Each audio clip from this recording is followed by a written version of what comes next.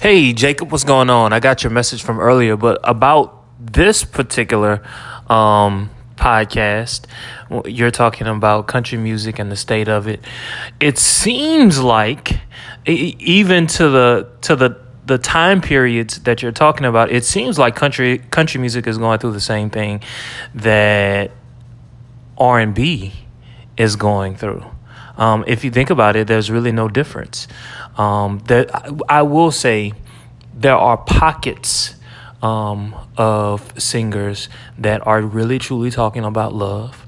But when you're on the radio station, and you're turning to, especially, the top 10 countdown, top 20, whatever it is, they're all talking about the exact same things.